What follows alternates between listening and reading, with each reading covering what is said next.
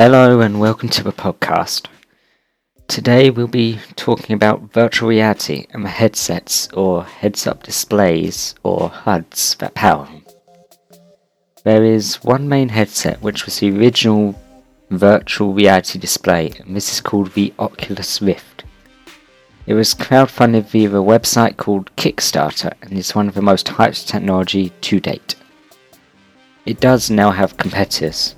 The Oculus is releasing in Q1 of 2016, but there are already competitors such as the HTC Vive, which has already beaten the Oculus out to the release date in December of 2015.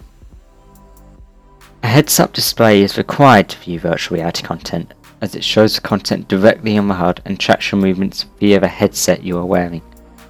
The Oculus, for example, has two screens, one for each eye, as well as a gyrometer, accelerometer and barometer to gather conditions and movements of a player. It also has reflective materials under the cloth coating on the top of it, which can be seen by a separate base unit to help track how a headset is moving. This allows for more reliable and more accurate movement tracking and is powered by infrared technology. The HTC Vive system runs off a similar system to track movements, but it's called Lighthouse, which is a network of trackers which fire lasers into the room to track where the player is, their movements, and to warn the player if they are about to smash into anything whilst moving around the room.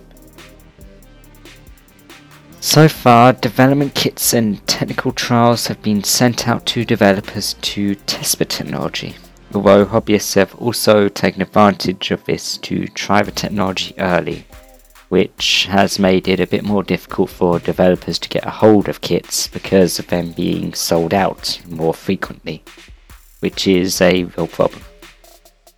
Digital demos of games to be released on the virtual reality systems have also been released to try out gaming on the system. There have been demos on the system such as, I think it was called Dino Run, and you were standing in the middle and there was a T-Rex walking around you, and you could see how realistic the demo actually was. Oculus is targeting the social market, it seems, as they were recently brought out by Facebook. It has apps which friends can use together, such as the Cinema app, which allows friends to sit in a virtual cinema and watch a movie together with their own headsets wherever they are in the world. Movement is also reflected in the cinema. It will be exciting to see how this technology develops in the long term. Thanks for listening.